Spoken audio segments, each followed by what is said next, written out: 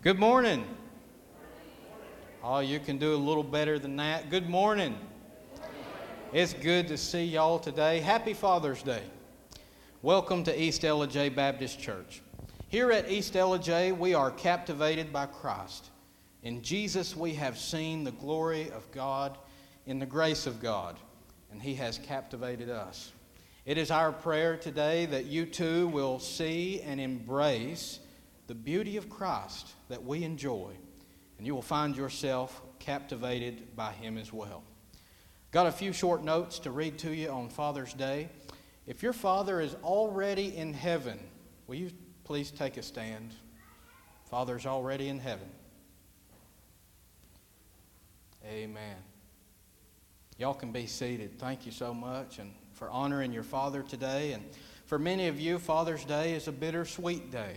Bitter because you can't be with your Father today. You miss Him something terrible. But sweet because you can enjoy the memories that you have of Him. As we honor our fathers today, we also remember those to whom Father's Day is a painful day. Men who long to be fathers but cannot for various reasons. Dads who are estranged from their children. Dads who have lost their children. Dads who live with little thanks or affection from their adult children. Women and men, boys and girls who have been wounded or abandoned by their fathers. And so this morning I want you to be encouraged, if that's you, by the deep and lasting love and mercy of our only perfect Father in heaven. We want to read a scripture about that, Romans chapter 8, starting in verse number 15. For you did not receive the spirit of slavery to fall back into fear, but you have received the spirit of adoption as sons, by whom we cry, Abba, Father. The Spirit Himself bears witness with our spirit that we are children of God, and if children, then heirs, heirs of God and fellow heirs with Christ, provided we suffer with Him in order that we may also be glorified with Him. In verse 28, and we know that those who love God, God works all things together according to His purpose. For those whom He foreknew, He also predestined to be conformed to the image of His Son, in order that He might be the firstborn among many brothers. And those whom He predestined, He also called. And those whom He called, He also justified. And those whom He justified, He also glorified. What then shall we say to these things? If God is for us, who can be against us?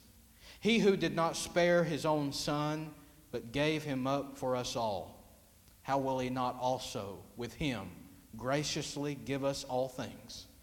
Who shall bring any charge against God's elect? It is God who justifies. Who is to condemn? Christ Jesus is the one who died. More than that, who was raised, who is at the right hand of God, who indeed is interceding for us. Who shall separate us from the love of Christ?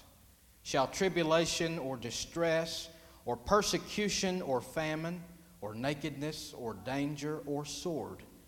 No, in all these things we are more than conquerors through Him who loved us. For I am sure that neither death nor life, nor angels, nor rulers, nor things present, nor things to come, nor powers, nor height, nor depth, nor anything else in all creation will be able to separate us from the love of God in Christ Jesus our Lord. Amen. Y'all welcome Pastor Chad as he comes. Aren't y'all thankful that you know that today? Are you sure that nothing can separate you from the love of God in Christ? God wants you to be sure, and we pray that you will be by the time you leave here today. Let's pray together. Father, we praise you for your love. You are the only perfect Father. Thank you for your love to us in Jesus. Thank you, Father, for the certainty and security that we have in your love. Father, today we want to pray for our neighbors that need to know the love of a heavenly Father. Lord, make us faithful witnesses to them. Father, we pray for the nations who have yet to hear the name of Jesus, and we pray that you would send your missionaries to them. God, raise up people from our midst to go. And Lord, today we pray for so many who are sick and some grieving. Today we pray, Lord, for Chris Jones. We thank you, Lord, for answered prayer for Roger Kincaid and a good report this week. We continue to pray for the family of Kay Korn. We continue to pray for the Malenstra family. Lord, thank you for your grace to Barbara Schull this week with her own help. We pray for her and her family as they care for her husband now. Lord, we pray for Ricky Rogers, Trey's dad, and their family and the death of an uncle this week. Lord, we pray for the family of Beth Bice. We lift up the Eller family. Lord, today we want to pray for Bill McKinley and Tina Martin, just for your healing hand, also for Teresa Roberts and Leonard Nixon. Thank you that baby Elizabeth Powell's doing better. And Lord, we just praise you that we can lift all of these up to you today, knowing that you are a good, good Father, and you are the great physician, as well as the God of all comfort. And so, Father, do what only you can do in each of these situations. Use us to minister and to love and serve these families as we have opportunity. Lord, thank you for each one that's here today. We know, Lord, that it's no mistake, it's no coincidence that we're all in this room together in this hour. And so, Father, we just still our hearts before you. We pray that by your Spirit you would speak to us in the way that only you can, to each one of us individually, by the power of your word and the power of your Spirit, that we might, Lord, be drawn closer to you and that Christ might be exalted more consistently and more clearly in our lives. We pray all these things in Jesus' name. Amen. Amen.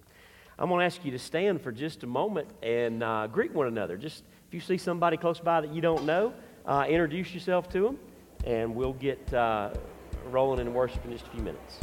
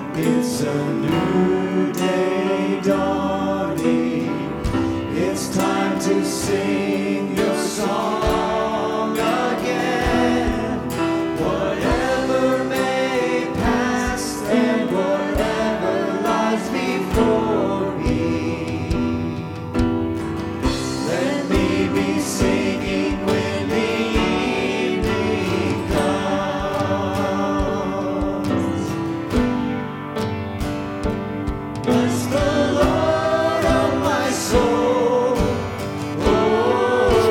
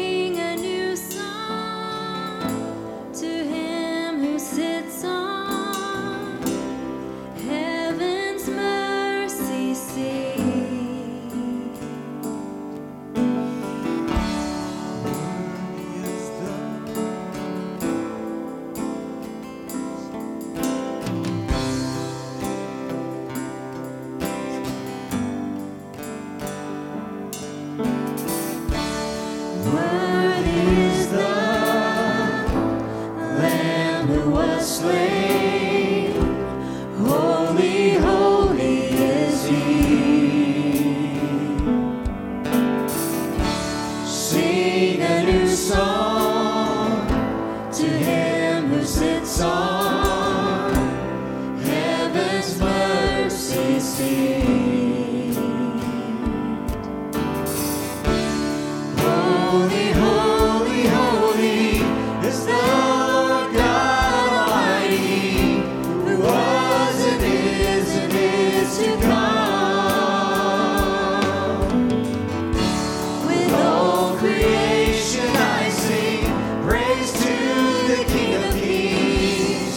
You are my everything, and I will adore you.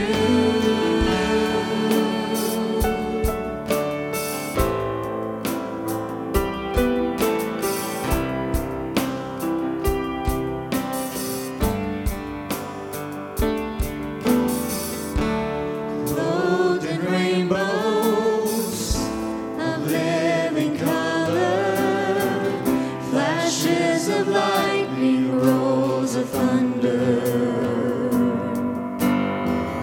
Blessing and honor, strength and glory and power be to you, the only wise King. Holy, holy, holy is the Lord God Almighty, who was and is to come. With all creation I sing praise to the King of Kings. You are my everything, and I will adore you.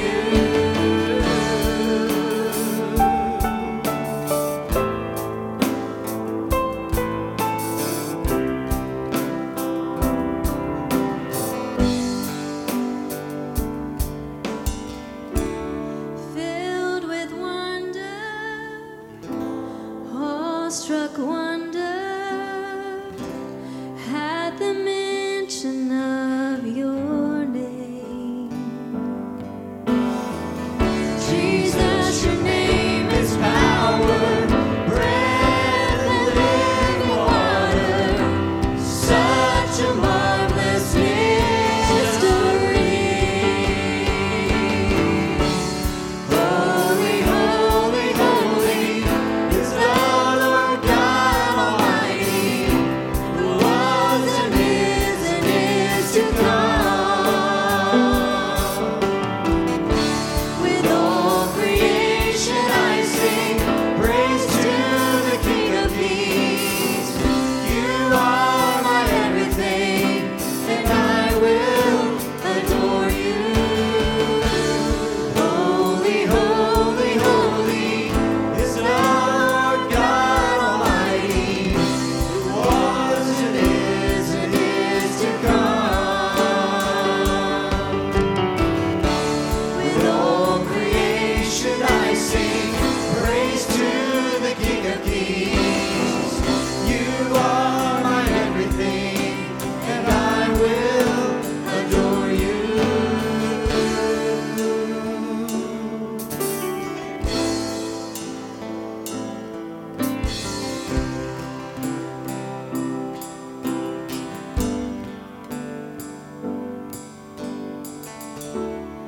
Worthy is the Lamb who was slain. Holy, holy is He.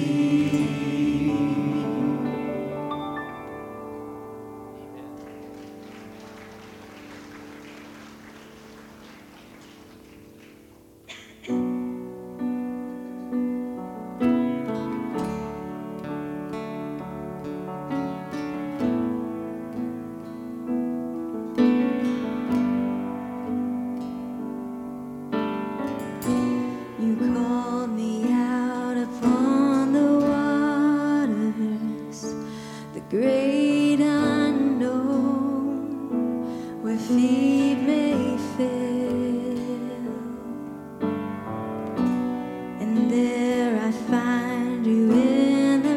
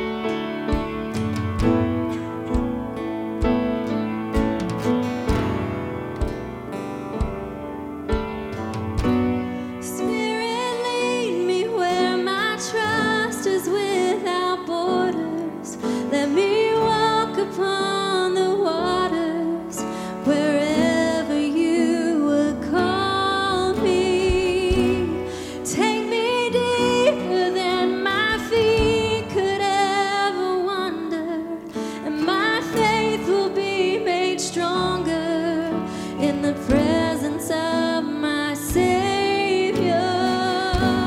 Spirit, lead me where my trust is without borders. Let me walk upon the waters wherever you would call me. Take me deeper than my feet could ever wander, and my faith will be made stronger in the presence of my Savior. Spirit, lead me where my trust is without borders. Let me walk upon the waters wherever you would call me. Take me deeper than my feet could ever wander, and my faith will be made stronger in the presence of my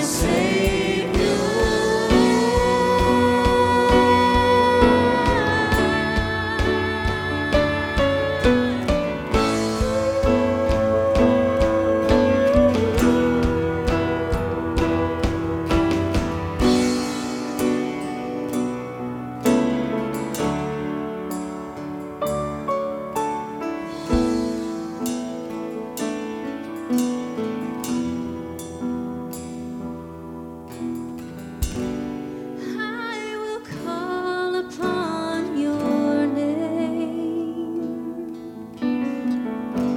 and keep my eyes above the waves.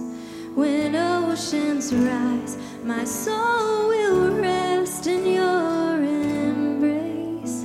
When I am yours and you are mine.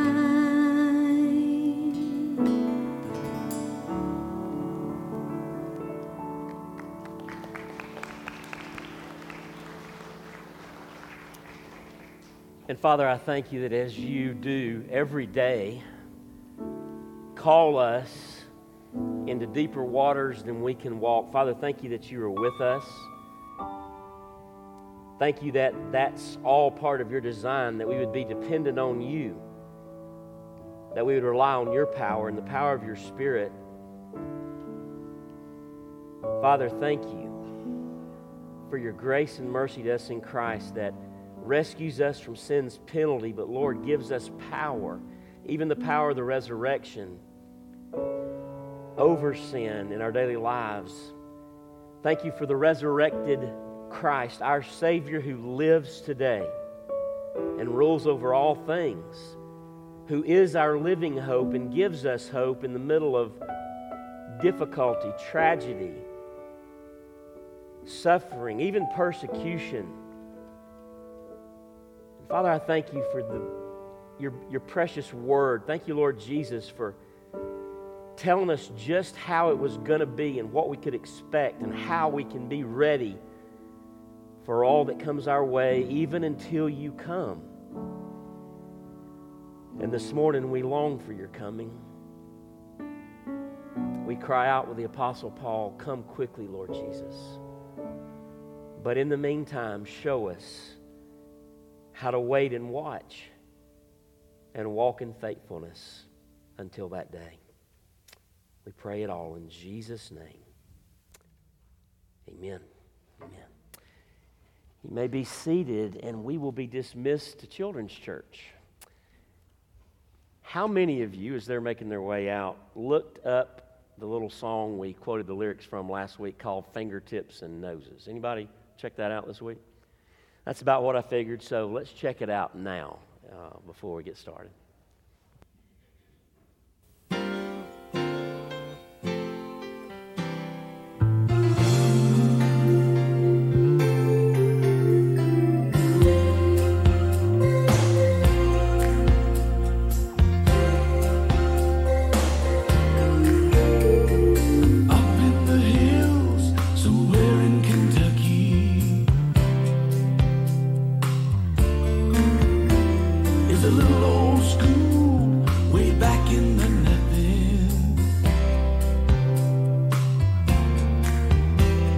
Special kids born with special special needs are sent to learn life's ABCs. Their teacher, Mrs. Jones, tells them all about Jesus. How in the twinkling of an eye, he's coming back to get us. About streets of gold and pearly gates, how they want to go, they just can't wait. And she can't keep them in their seats. They're all at the window, straining to see. And it's the fingertips and noses pressed to the window pane. Longing eyes, expectant hearts for him to come again. All they know is that they love him so, and if he said he'd come, he's coming. They can't keep their windows clean for fingertips and noses.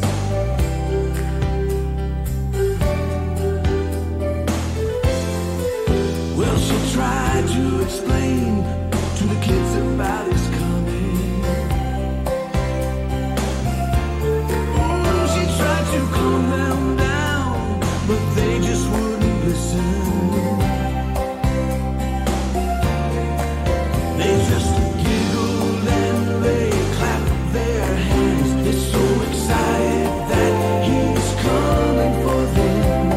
Then the first thing you know, they're out of their seats, back at the window, straining to see. And it's fingertips and noses pressed to the window panes. Longing eyes, expectant hearts for him to come again. All they know is that they love him so, and if he said he'd come, he's coming. And they can't keep their windows clean for fingertips and noses. Where will Jesus find us when he comes again? Will we be like little children waiting just for him? With our fingertips and noses pressed to the window panes. Longing eyes, expectant hearts for him to come again. All we know is that we love him so, and if he said he'd come, he's coming. And we can't keep our windows clean for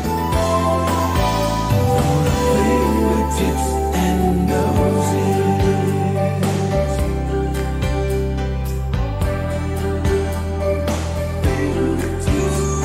She tried to explain.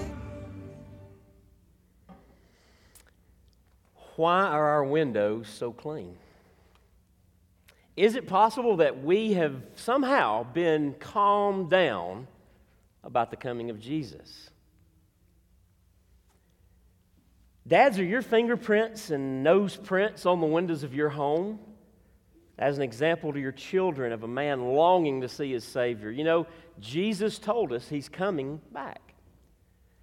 And just like that song said, if he said he's coming, he's coming.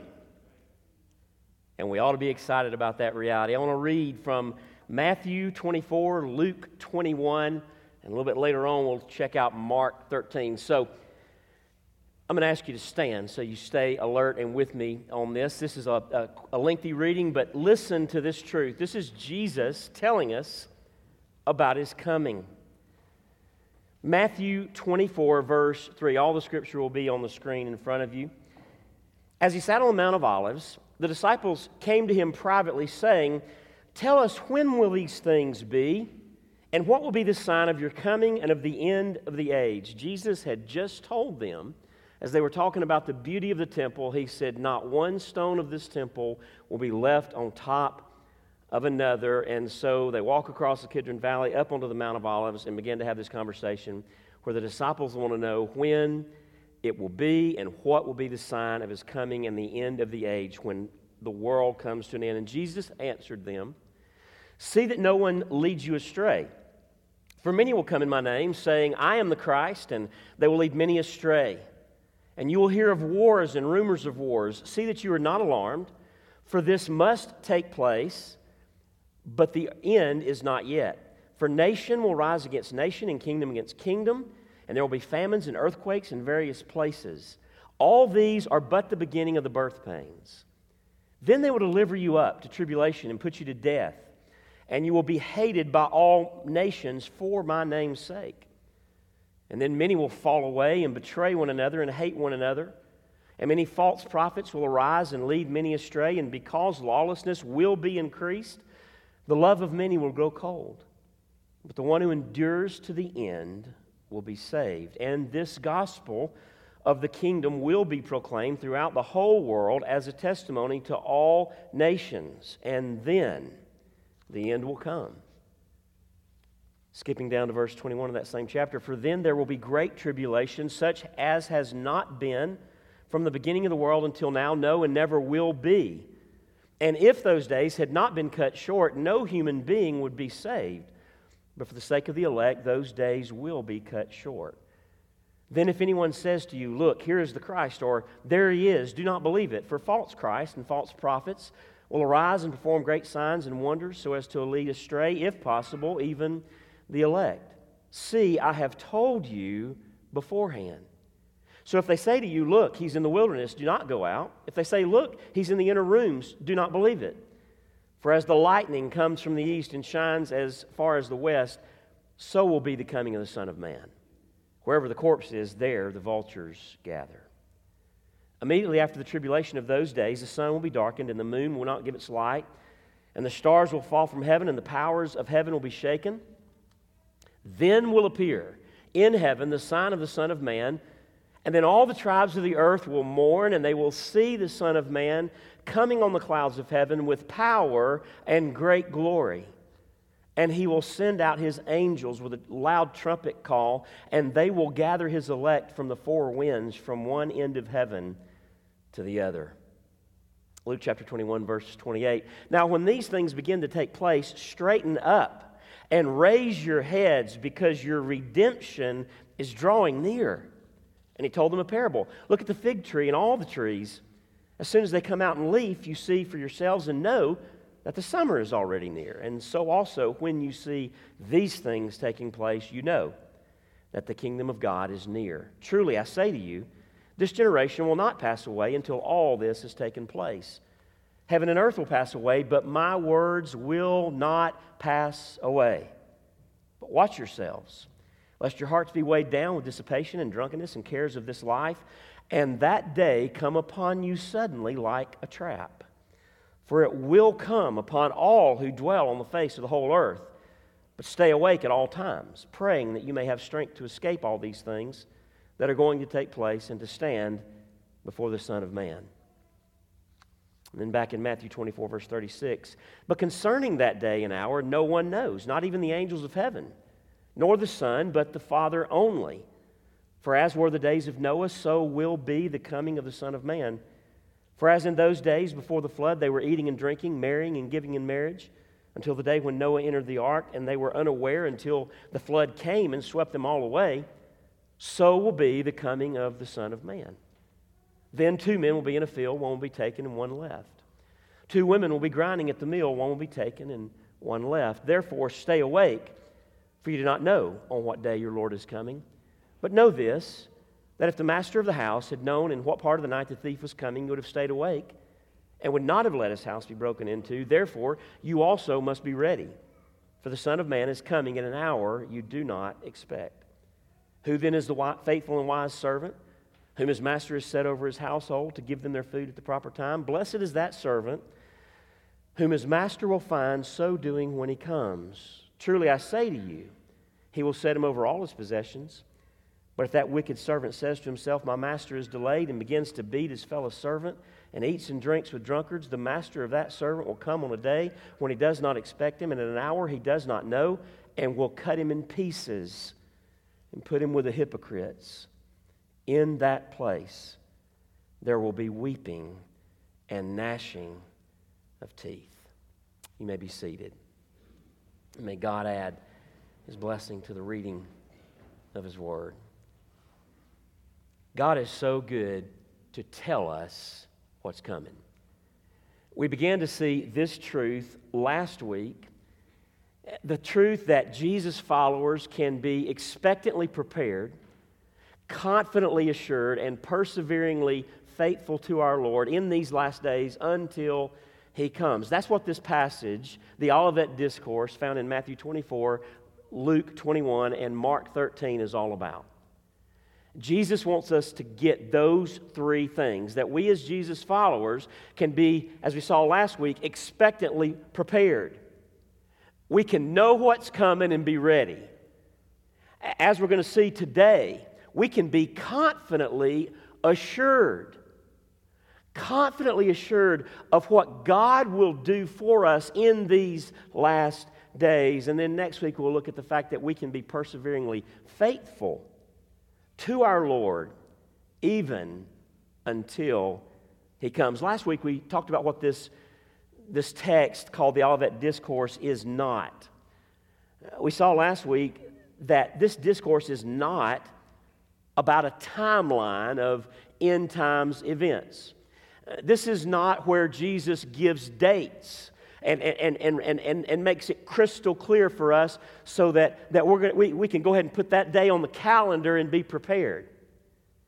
This is not what that's about at all. You say, well, how can you say that? There's so many different details that are given in this text, and you would be correct in that. But Jesus Himself told us in Matthew 24:36, but concerning that day or hour, no one knows. Not even the angels of heaven, nor the Son. Jesus said, I don't even know, but the Father only knows when it will be. But it's going to be like it was in Noah's day. For as were the days of Noah, so will be the coming of the Son of Man. You've been told that it's coming. Just like Noah knew the flood would come, and he told his world, but they all went on doing everything just like normal, and they didn't know what day the rain would begin to fall. But when it began to fall, it was for so many who were not ready, who had not listened to Noah, and in this case, it will be that day at the end of time, who have not listened to Jesus. That day will come when they least expect it. Jesus said, I don't even know when that day will be. I don't even know the hour. Only the Father knows. Spurgeon said this about that statement from Jesus. The hour of His appearing is not revealed, in order that we may always stand on tiptoe, expecting it to be today. Fingertips and noses, whatever helps you think about this readiness for His coming, standing on your tiptoes. Are you living that way? Or has somebody got to you with some eschatological explanation that's calmed you down, so you're not standing on tiptoe anymore? You're not expecting His coming any moment. The Olivet Discourse, to quote a good friend of mine who I just call Barnabas, this is the one who, as I mentioned to you some time ago, for months before I ever found out who this was, and even today continues on to write me anonymous letters just encouraging and applying the sermon to himself, said of this text, the Olivet Discourse is not a timeline, but a lifeline. That is the point. That is the point. Jesus is not trying to answer all our questions. He's trying to make us ready. He wants His followers to be expectantly prepared, confidently assured, and perseveringly faithful to Him in these last days until He comes. We also saw last week that Jesus wants his, this is not a timeline, but we saw that Jesus wants his followers to be expectantly prepared. What does he want us to be prepared for? Well, last week we saw 4 things. Just real quickly, just going to list them. If you weren't here for that, you're going to have to go back and check out the message because we don't have time to do it all again. Jesus wants us to be expectantly prepared, in this case for his disciples and his future followers like us. First of all, he wanted the disciples of that day to be ready for the destruction of the temple and of the city of Jerusalem. It would happen 40 years later, just like he said. And the fall of Jerusalem and the destruction, utter destruction of the temple, where not one stone was left on top of another, happened just like Jesus said, and sealed the end of the old covenant and ushered in the beginning of the new covenant. It made it crystal clear. The temple and all of its sacrifices, they are no longer needed. There's a better covenant. There's a better priest. There's been a better sacrifice. His name is Jesus. And so Jesus wanted his followers to be ready for that. He also wanted them to be prepared for false messiahs and teachers. They had them in that day. We got them today.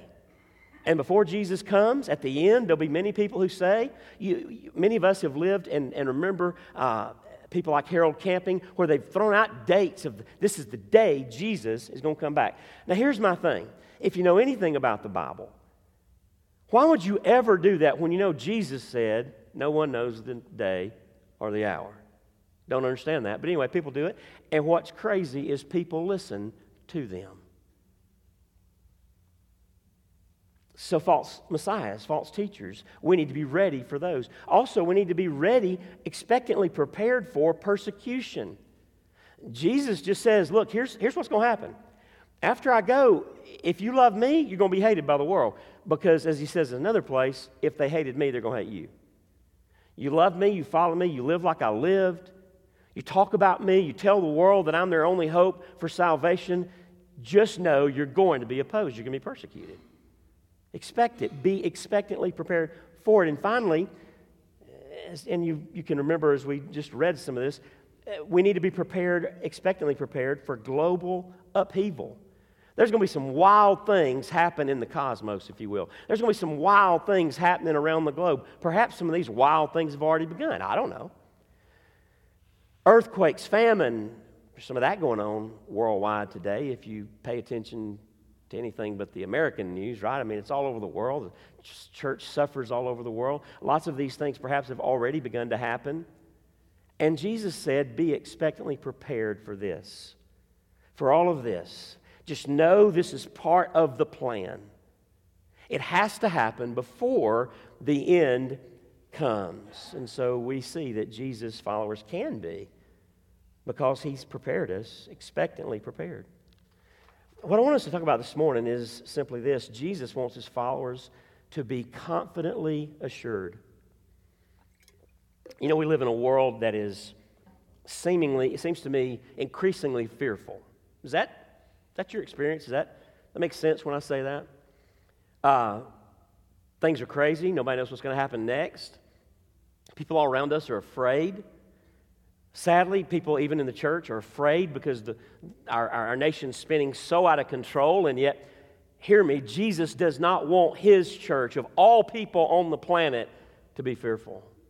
He wants you and me, his children, to be confidently assured, and he wants you to be confidently assured by 5 realities. There's 5 things that we're going to see in this passage that he wants you to rest your confidence and your assurance in. First of all, Jesus wants you to be confidently assured by the mercy of God. Our God is a merciful God. And his mercy is still at work in this world. In Matthew 24, verse 14, Jesus said that this gospel of the kingdom will be proclaimed throughout the whole world as a testimony to all nations, and then the end will come. Now, I'm just of the opinion that I'm not sure we're going to know when that moment happens. It's probably going to happen before we think it's going to happen. Around here at East LJ, every Sunday morning, with the exception of this morning, and days like today, we pray for an unreached people group. Well, probably we're going to still be praying for an unreached people group one day, and they're going to have been reached. It's a big old world, right? The last people group's going to hear the gospel one day, and when that happens, Jesus says, then the end will come. But this statement is a statement of the mercy of God. Every nation will hear the gospel of Jesus Christ. That, my friends, is the mercy of God. And Jesus wants us to be confidently assured by the mercy of God. Do you remember 2 Peter 3, verses 8 through 10? In this context, there were people in Peter's day who were saying, Jesus said he's coming back. Where's he at? At this point, it had only been not that many decades, just a few decades perhaps. And they're like, yeah, right, he's coming back. They were believers in that day were beginning to doubt. Peter says in 2 Peter 3, verse 8, do not overlook this one fact, beloved, that with the Lord, one day is as 1,000 years, and 1,000 years as one day. The Lord is not slow to fulfill his promise, as some count slowness, but is patient toward you, not wishing that any should perish, but that all should reach repentance. But the day of the Lord will come like a thief. And then the heavens will pass away with a roar, and the heavenly bodies will be burned up and dissolved, and the earth and the works that are done on it will be exposed. Skipping down to verse 15 of 2 Peter 3, Peter says, count the patience of our Lord as salvation. God wants us, Jesus wants his followers to be confidently assured of the mercy of God. Why is Jesus, as from our perspective, taking his sweet time about coming back? Because our God is merciful and patient, and he would that none should perish. We should see the lengthiness in our minds of how long it's been since Jesus left this earth, how long he's tarrying before he comes back, as nothing more than the mercy and patience of God. And aren't you who know him today thankful that he was merciful enough to wait till after you came to know him?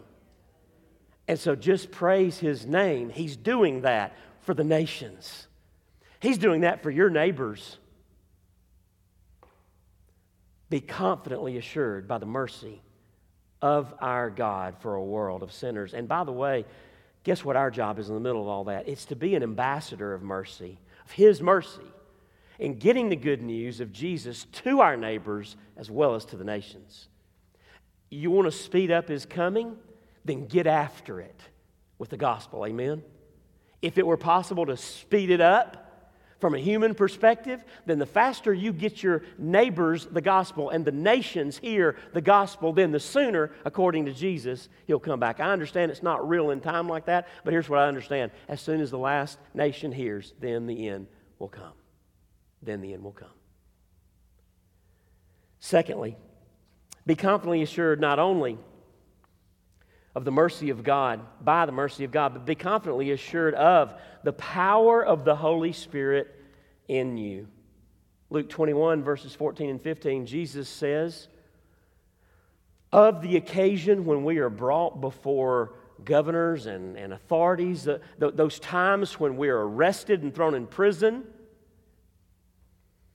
Jesus says in Luke 21:14, settle it therefore in your minds not to meditate beforehand how to answer, for I will give you a mouth and wisdom which none of your adversaries will be able to withstand or contradict. Okay, so Jesus is about to go to the cross, 48 hours, less than 48 hours from the time he's speaking these words. We know he's going to die. He'll be buried 3 days. On the third day, he'll rise from the dead. He'll be on earth about 50 days, and then he'll ascend to heaven. How could he say that I will give you a mouth and wisdom which none of your adversaries will be able to withstand? Don't even think about it. Don't prepare a speech. Just know I'll give you the words to say. How could he say that when he's going to be on the throne and today is on the throne in heaven? It's explained more fully in Mark 13, Mark's account of the same thing, verse 11. And when they bring you to trial and deliver you over, do not be anxious beforehand what you are to say, but say whatever is given you in that hour, for it is not you who speak, but the Holy Spirit. The way Jesus could say that He would give us the words is the fact that His Spirit indwells us. And in that moment, when in the middle of our persecution, in the middle of our suffering, we have an opportunity to speak a word of witness, to tell people the gospel of Christ, the Spirit of Jesus Himself will give us words. Man, does that not give you confidence? Does that not bolster your assurance? We can be confidently assured by the power of the Holy Spirit in us. Jesus lives in us. We're not alone. How can we, as those people in this world, watch the news and freak out? Has Jesus left us? Just because it's 6 o'clock and Channel 5's on the TV, does that mean Jesus isn't home? Has He left us? Is He no longer in control? Can He not sustain us? Can He not? I mean, just think of what He says. Don't rehearse your speech. You will be given the words. And I'm going to tell you something. It's going to be such a good sermon in that moment. Nobody will be able to contradict you. Just so you know, man, I study a lot every time I preach. Trey, don't you? You studied for Sunday school lesson this morning, right? I mean, this seems so counterintuitive. We put hours into a message like this. Jesus says you're going to preach your best sermon in that hour when I just, in the moment, give you the words to speak. And nobody will be able to dispute with you. Jesus promises the power of His Spirit will be at work in you and in me. Do you believe that? Hey, Dad, how about you? Do you believe that?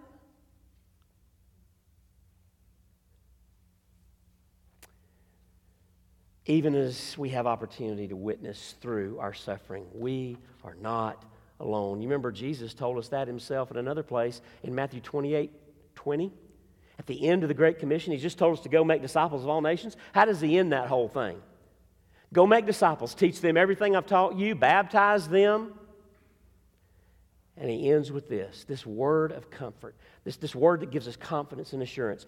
Behold, I am with you always to the end of the age. We're never to be seeking to fulfill the Great Commission on our own. And by the way, we're never doing it alone. He is with us by His Spirit, and He wants you to be confidently assured of the power of His Spirit in you. Thirdly, though, He wants us to be confidently assured by the sovereignty of our Father. Mark 13, verse 20 is where we see this.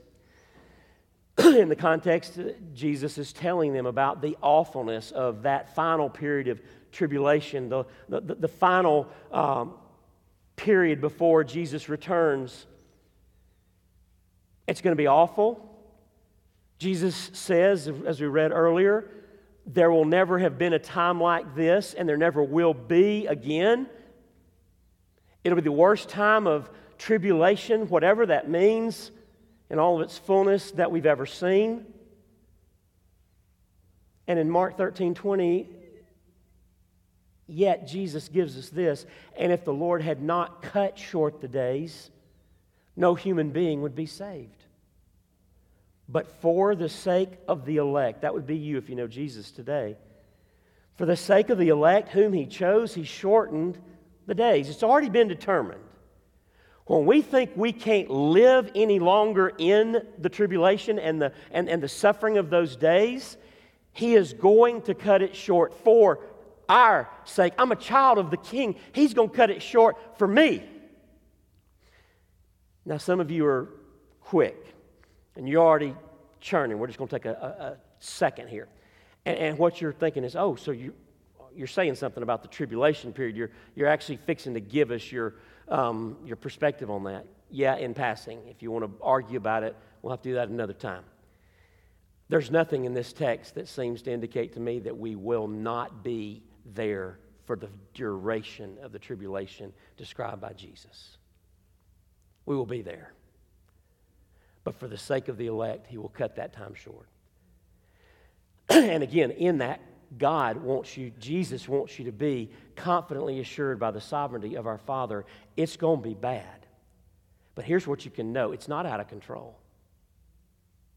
It is under the sovereign direction, hear me, of our Father's hand. And there'll be moments we don't understand why or why so long. And yet our Father is good. He proved that once and for all in sending His Son to die for us. Amen? That's weak. He proved that once and for all in sending His Son to die for us. Amen? Is there ever a reason to doubt His love? No.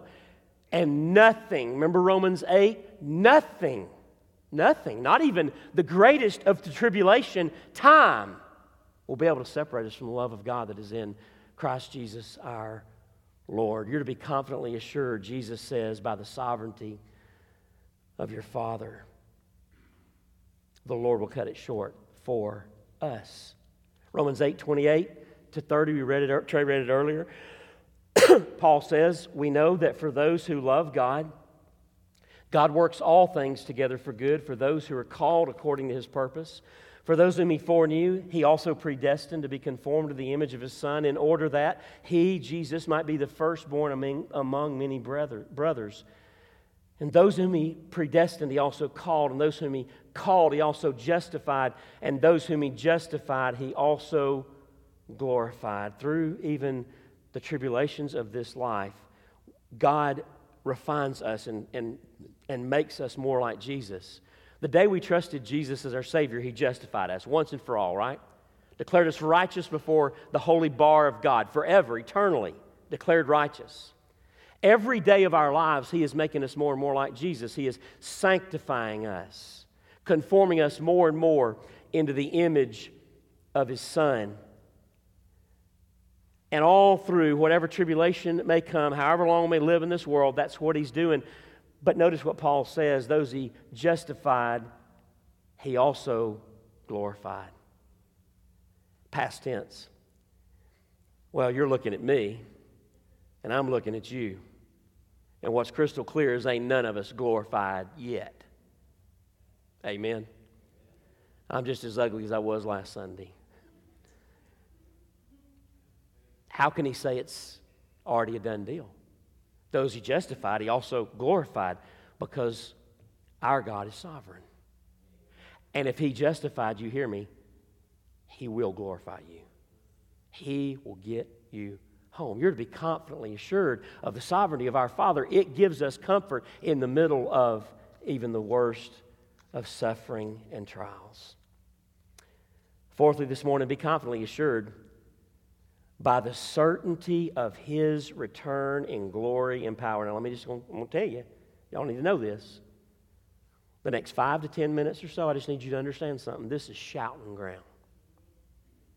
I mean, this is where it's okay just to say amen. It's okay to get a little excited because we're talking about Jesus coming back directly. We're going to be all over it.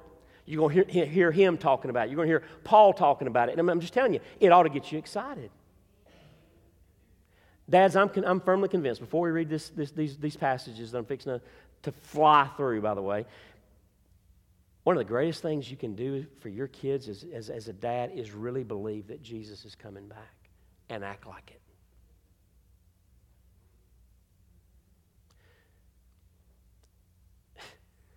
And let's just go ahead and say it. You know why the kids of Christians all across this country are growing up and they think this stuff we're talking about today is just a joke, like it's just a fairy tale? Because their dad did. Their mom did. Whatever. What a responsibility we bear. Jesus wants you to be confidently assured by the certainty of His return in glory and power. So, y'all ready? Everybody awake? Wave at me if you're awake. Okay, very important that you're awake for this. Okay, here we go. Matthew 24:30. Then will appear in heaven the sign of the Son of Man, and then all the tribes of the earth will mourn. And they will see the Son of Man coming on the clouds of heaven with power and great glory. Why are they mourning? Because they're in trouble. They don't know Jesus, and He's coming back.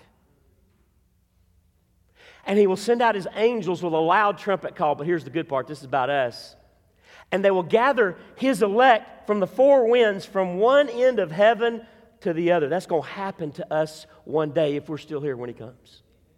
1 Thessalonians 4, 16 to 18. For the Lord Himself will descend from heaven with a cry of command, with the voice of an archangel, and with the sound of the trumpet of God. And the dead in Christ will rise first. Then we, who are alive, who are left, will be caught up together with them in the clouds to meet the Lord in the air. And so we will always be with the Lord. And you know what you're supposed to do with that? Verse 18, therefore, encourage one another with these words. That's what Jesus is doing in all of that discourse. That's what this message is all about, is to encourage you. He is coming back, and He's going to take you home. And once He comes and gets us, we'll never not be with Him ever again. I have no idea if any of that grammar works, but it's good. 1 Thessalonians 5, 9 through 11. For God has not destined us for wrath, praise His name, but to obtain salvation through our Lord Jesus Christ, who died for us, so that whether we are awake or asleep, we might live with Him. Therefore, guess what? What are you supposed to do with it? Encourage one another and build one another up, just as you are doing. Hey, when's the last time you reminded somebody that Jesus is still coming back? You know why you didn't? Because you're too grown up for your own good. Same reason it's been a while for me. I'm not fingertips and noses like I ought to be. Now, next week we're going to talk about being faithful. We're not just to stand around waiting for Jesus to come. That would not be faithful. But man, we ought to be like those kids in that song. Even as we're faithful. Because He's coming. He's coming. 2 Peter 3, verse 13, but according to His promise, we are waiting. What are we waiting for? What are we to expect next? Peter, tell us how this is going to come down. We are waiting, according to His promise, we are waiting for new heavens and a new earth in which righteousness dwells. That is your hope. That's where we're going to spend eternity, right there. Hello? Are you still awake? This is one of them shouting moments I mentioned to you a while ago. You're not destined for wrath. You're waiting for the new heavens and the new earth in which righteousness dwells. So here's how it's going to come down based on my understanding of Scripture. And feel free to disagree. Feel free to be wrong. However, I'm just joking. That was a joke. Sorry. It was a bad end times joke. Sorry. Here's the way I see it happening. We're going to be here till Jesus comes back. And when He comes back, He's going to gather up His people and will never leave His presence ever again. And then He's going to judge the earth. And in the moment of the judgment, there'll be a recreation. I don't even know what I'm talking about. I don't even know how to explain what's going to happen. But He's going to burn up this current world with fire and recreate the new heavens and the new earth. And it is in that world that we will live forever. What a hope is ours. I just said it. He will pour out His wrath, the very wrath of God when He comes too. And it's important to just hear God's word on this for just a second. 1 Thessalonians 5, 1-4. Now concerning the times and the seasons, brothers, you have no need to have anything written to you, for you yourselves are fully aware that the day of the Lord will come like a thief in the night. It is interesting that He picks this picture up again. Jesus said that, didn't He? Olivet Discourse, before He ever left this earth, said, hey, I want you to be ready. And here's the deal. You need to be ready. You need to be watching, because it's going to come when you don't expect it. Not even the Son of Man knows when it's coming. It's going to come like a thief in the night. By the way, what do thieves come for? To hang out with you and get to be your friend and bless your home? For destruction. For destruction. While people are saying there's peace and security, does this not sound like the days of Noah, by the way? Guess where Peter got this? Paul got this. Jesus. While people are saying there's peace and security, then sudden destruction will come upon them as labor pains come upon a pregnant woman, and they will not escape. But you are not in darkness, brothers, for that day to surprise you like a thief. In other words, Paul could say that because he knew Jesus had said what he said in Matthew 24, Luke 21, and Mark 13. Be expectantly prepared. Be confidently assured. Be perseveringly faithful. You can be ready when I come. 2 Thessalonians 1, 7-10. There are not words to describe what the wrath of God will look like in that day.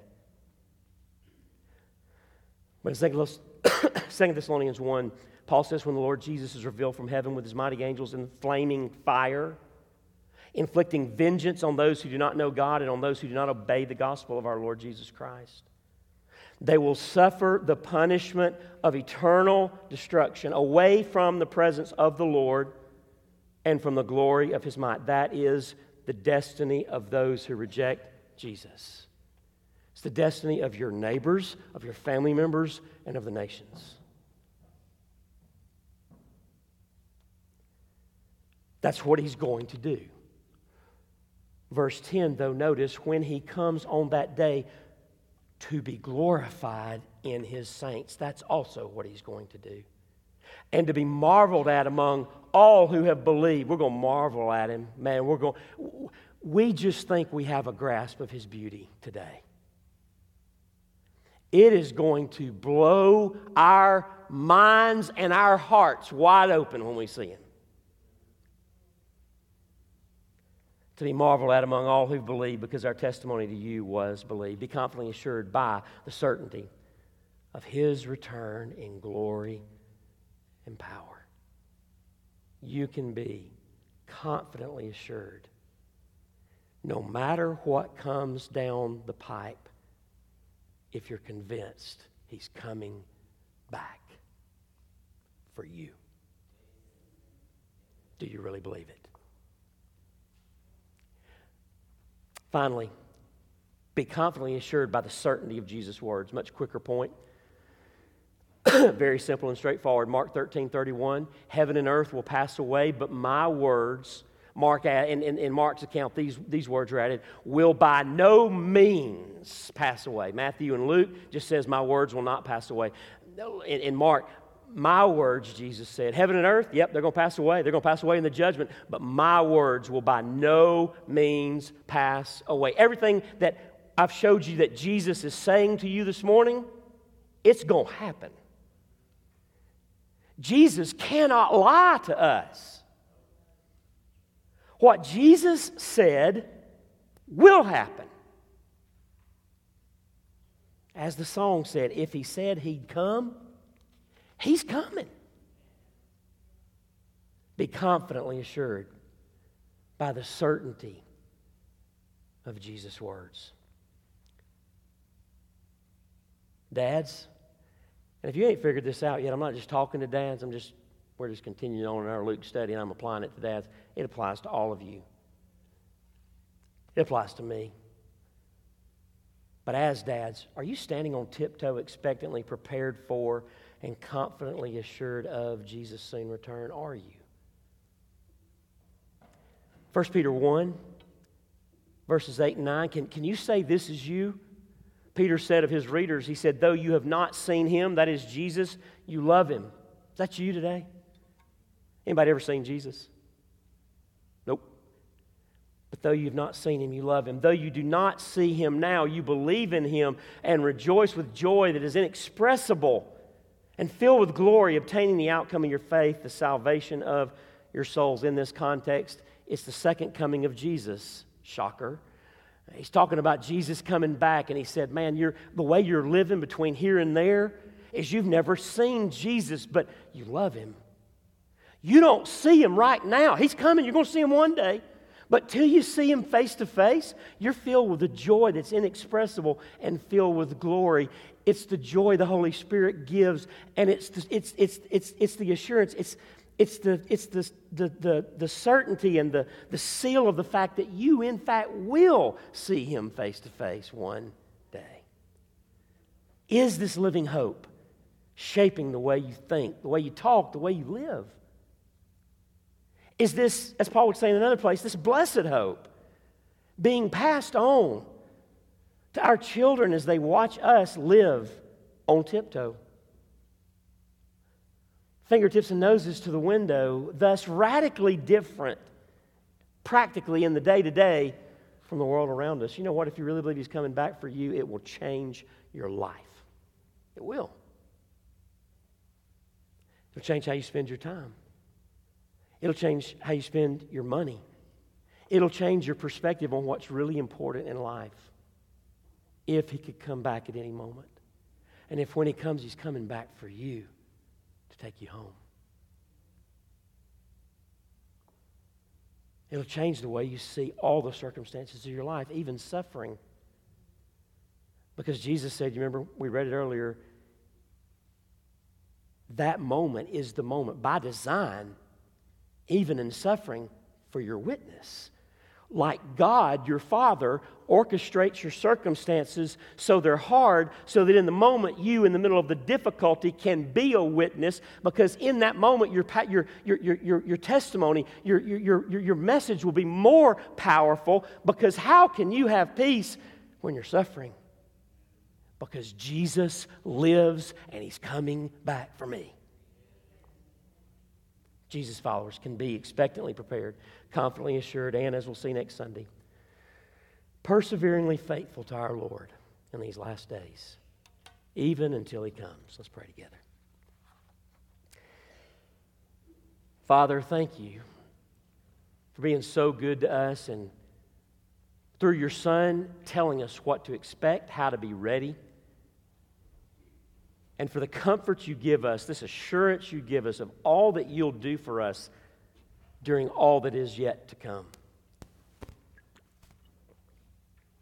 Thank You that we're never alone.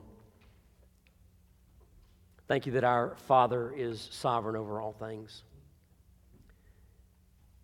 Thank You that these days are long until You come, because You're a merciful God with the nations and our neighbors, just like You were with us.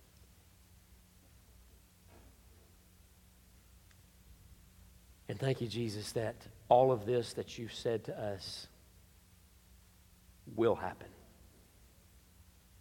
Not one of Your words will pass away. But everything You've told us will come to pass.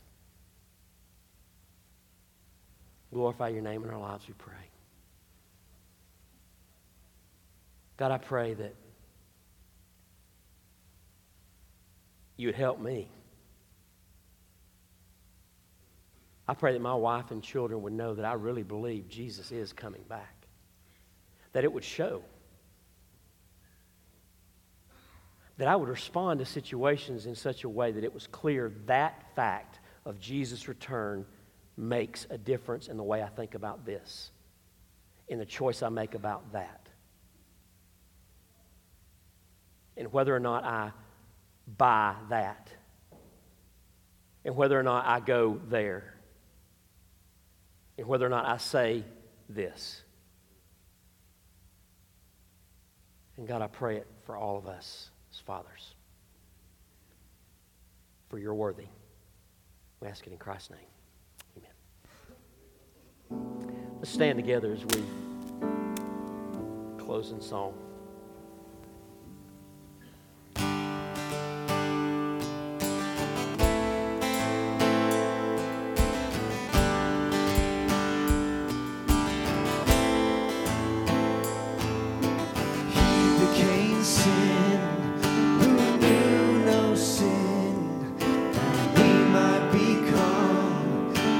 Righteousness, He humbled Himself, and He carried the cross. Love so amazing, love so amazing, Jesus Messiah.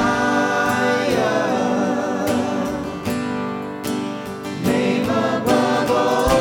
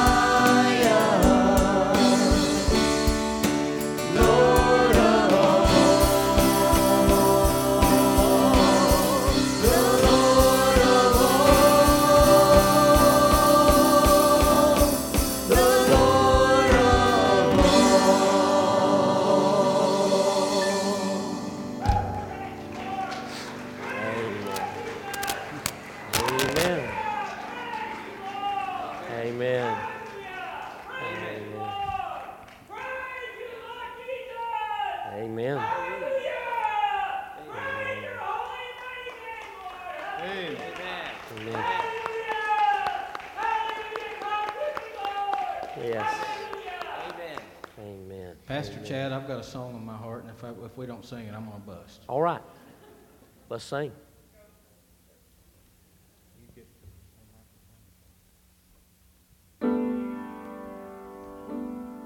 I look around me, I see prophecies fulfilling,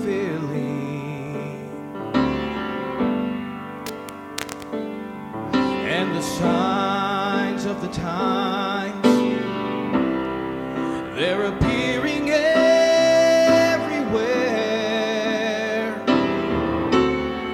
I can almost hear the Father as He says, "Son, go get your children."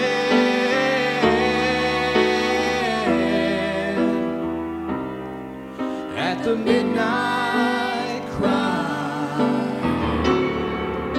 the bride of Christ will rise when Jesus steps out on a cloud to call His children. The dead in Christ shall rise to meet Him in the air, and then those that remain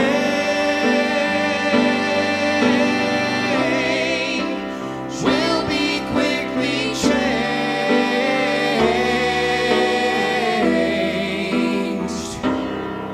at the midnight cry when Jesus comes again.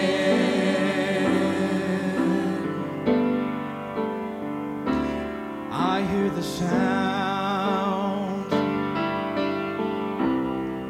of a mighty rushing wind, and it's closer now than it's ever been. I can almost hear the trumpet as Gabriel sounds the call.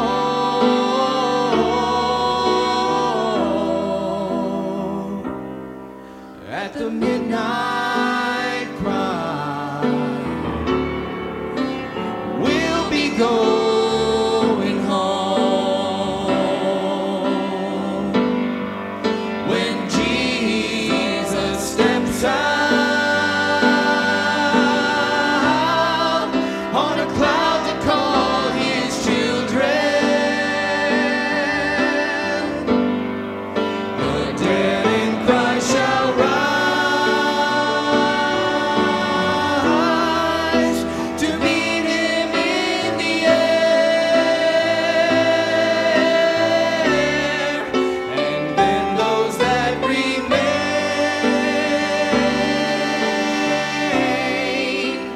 will be quickly changed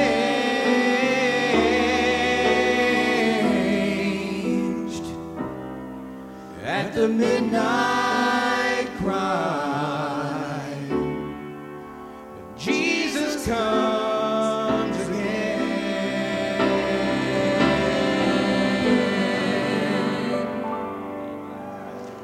Amen.